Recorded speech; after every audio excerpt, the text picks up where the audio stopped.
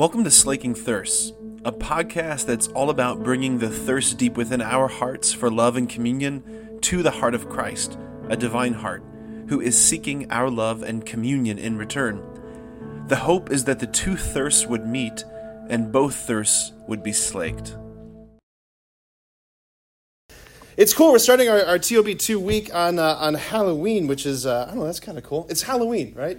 Halloween's a weird day to be a priest on Halloween, especially traveling in airports. It is. And like, it never fails. Somebody says something weird and like, so I was getting off the plane, coming out of the gate, and I stepped through the door and there was like a Franciscan friar standing right there. And I was about to be like, hey, brother. And I'm looking at him like, you're not real. You are so not real. And then I'm like, I'm real. This is not a costume. This is real. So I saw him later, like down the what do you call it, the hallway later on, and I was like, hey, we need to take a picture. I'm a real one of these, right? That was just great. It was great. So this is awesome. This is awesome to be together, right? This is an awesome place to be too, right? It's been a few years since I've been at Black Rock. And the new chef that we got, I mean, to start off your retreat with like a filet mignon carving station? Like, what? I got my shrimp on my plate, and the chef was like, there's a filet carving station over there. I'm like, yeah, okay, yeah, cool. He's like, no, it's over there. I'm like, holy smokes, it's amazing. So we're gonna our hearts are gonna be filled this week, and we're gonna gain so much weight, and we're gonna be so happy, and it's gonna be so awesome. It's gonna be so good. Okay. So this is what I wanted to talk about tonight, because the Lord is giving us some great scriptures to reflect on tonight. Did you just make my mic a lot hotter? Yeah, okay, that's probably good. No, this is fine. Yeah, thanks. We're good. All right. So one of the things that's been a huge part of my the priesthood that I've gotten to live with the Lord these past few years. I was ordained in 2016. I'm a priest serving in the Diocese of Cleveland at a parish called Sacred Heart of Jesus.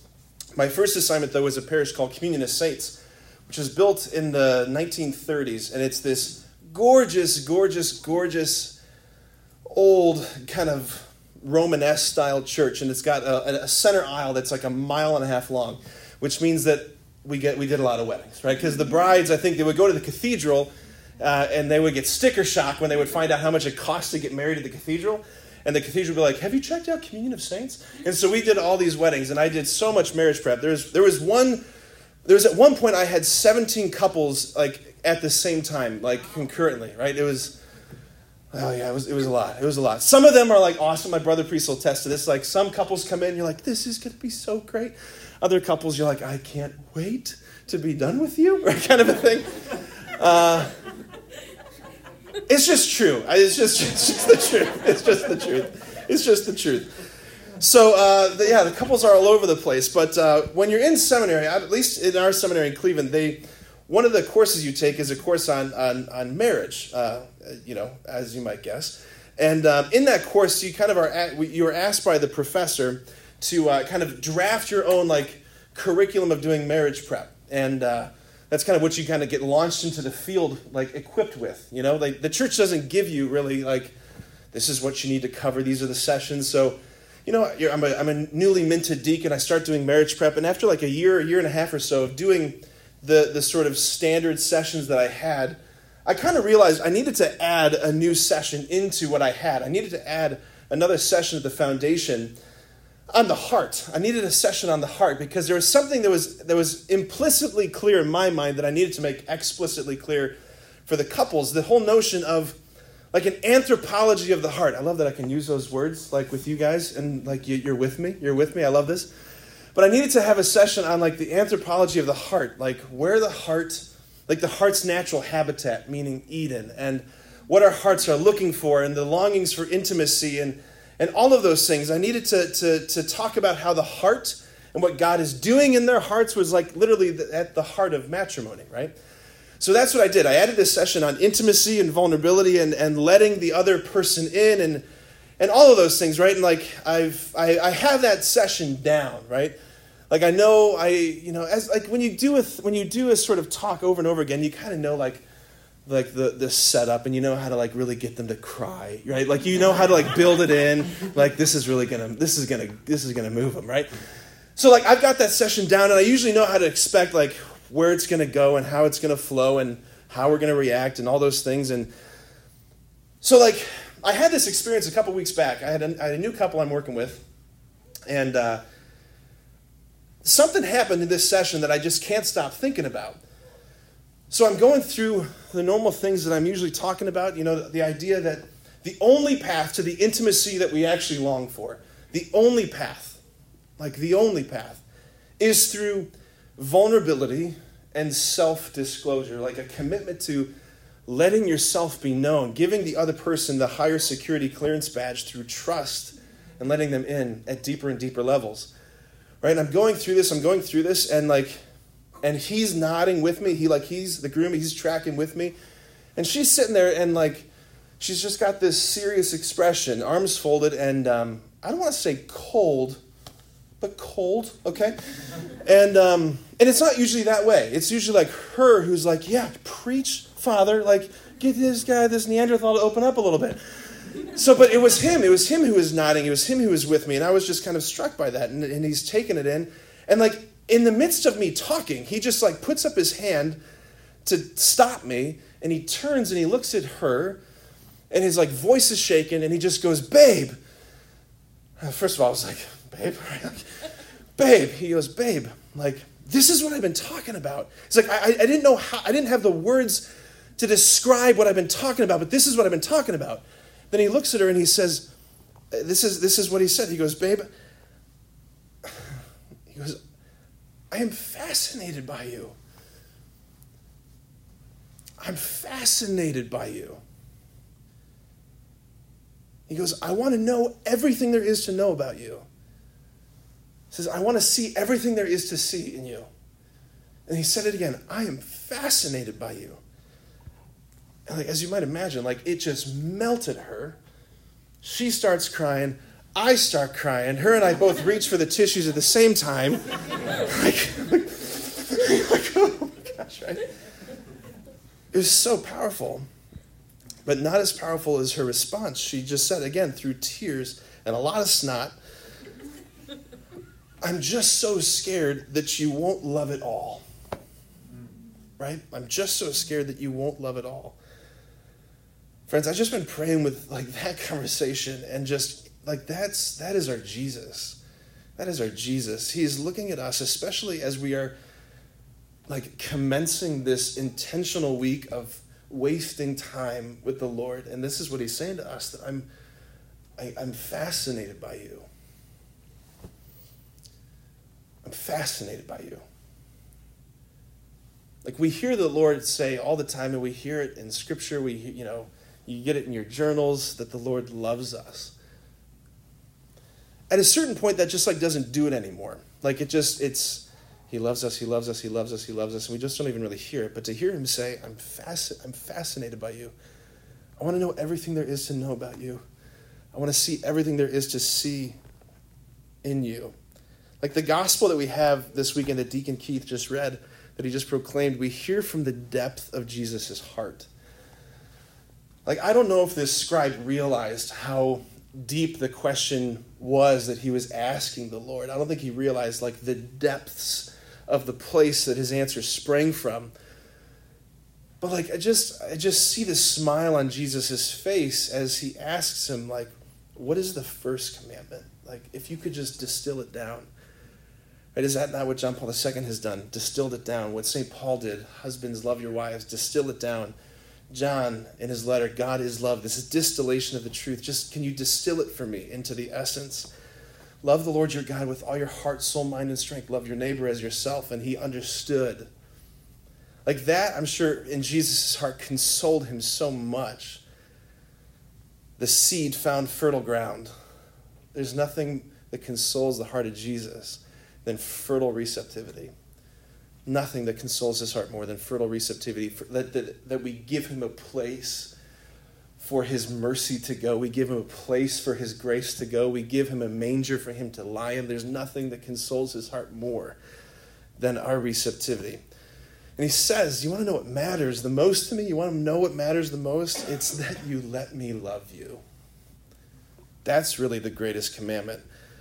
But he puts it this way, that you shall love the Lord your God with all your heart, with all your soul, with all your mind, with all your strength. That sounds so beyond us, right? Like I get conceptually the loving my neighbor part, like love your neighbor as yourself. I get that. I know what neighbors are.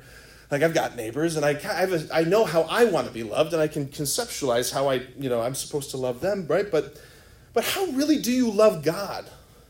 Like the God who spoke creation into being, the God who split the Red Sea in two, the God who holds every photon and atom and molecule in being, like the God who glowed out of the burning bush, and the God who called Abraham and Moses, and like the God who was a pillar of cloud by day and a column of fire by night, the God who became flesh and died and bled for me and hung upon a cross, what kind of love language does that God, that being appreciate, right? Like words of affirmation. God, you're doing a really good job with the colors this fall. I really appreciate gravity. It's really nice to not float in space. I don't know. Like none of those human ways of relating work when it comes to God, right? But that's we're thinking about it wrong. We're thinking about it wrong. And I think our initial impulse, especially as dutiful Christians, as attentive disciples, is to love God is to do a lot of things for God, to respond to God with all these prayers and novenas and devotions and all the things, right? All the Catholic things. And there's nothing wrong with those things. There's absolutely nothing wrong with those things. In fact, they're good things. We should probably do more of those. But the response that the bridegroom's heart is looking for from the bride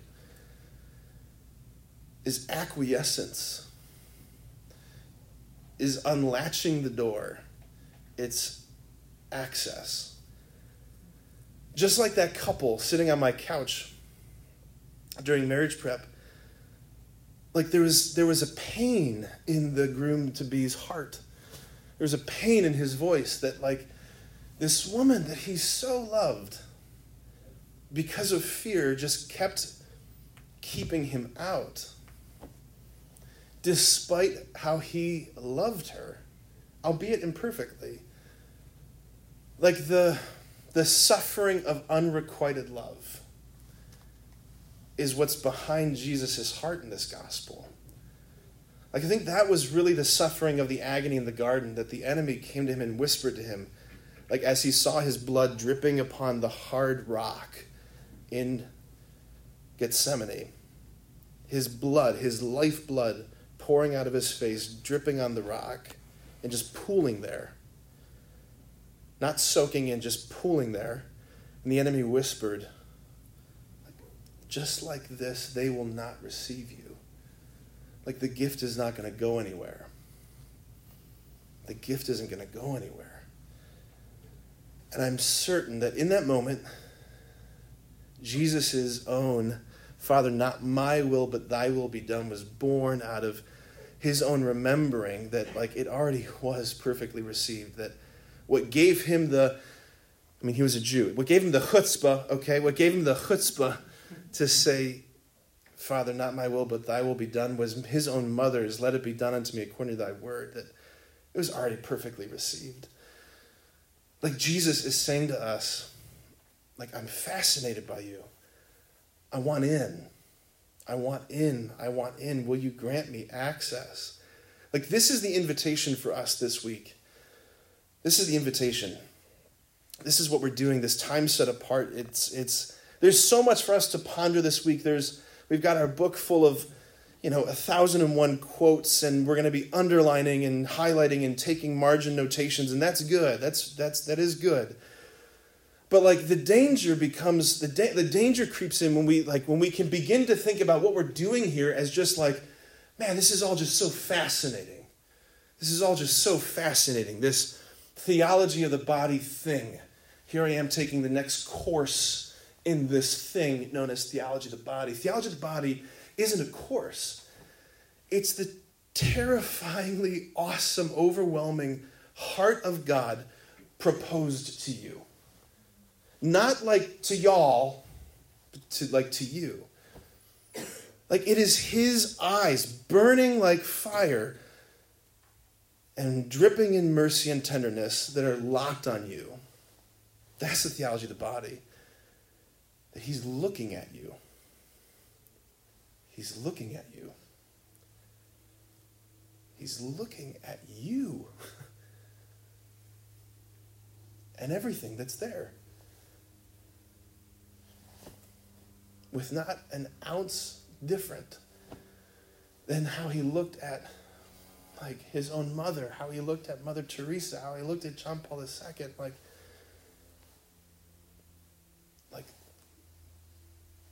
he's locked in.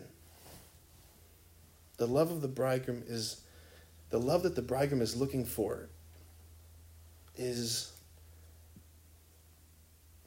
access, surrender.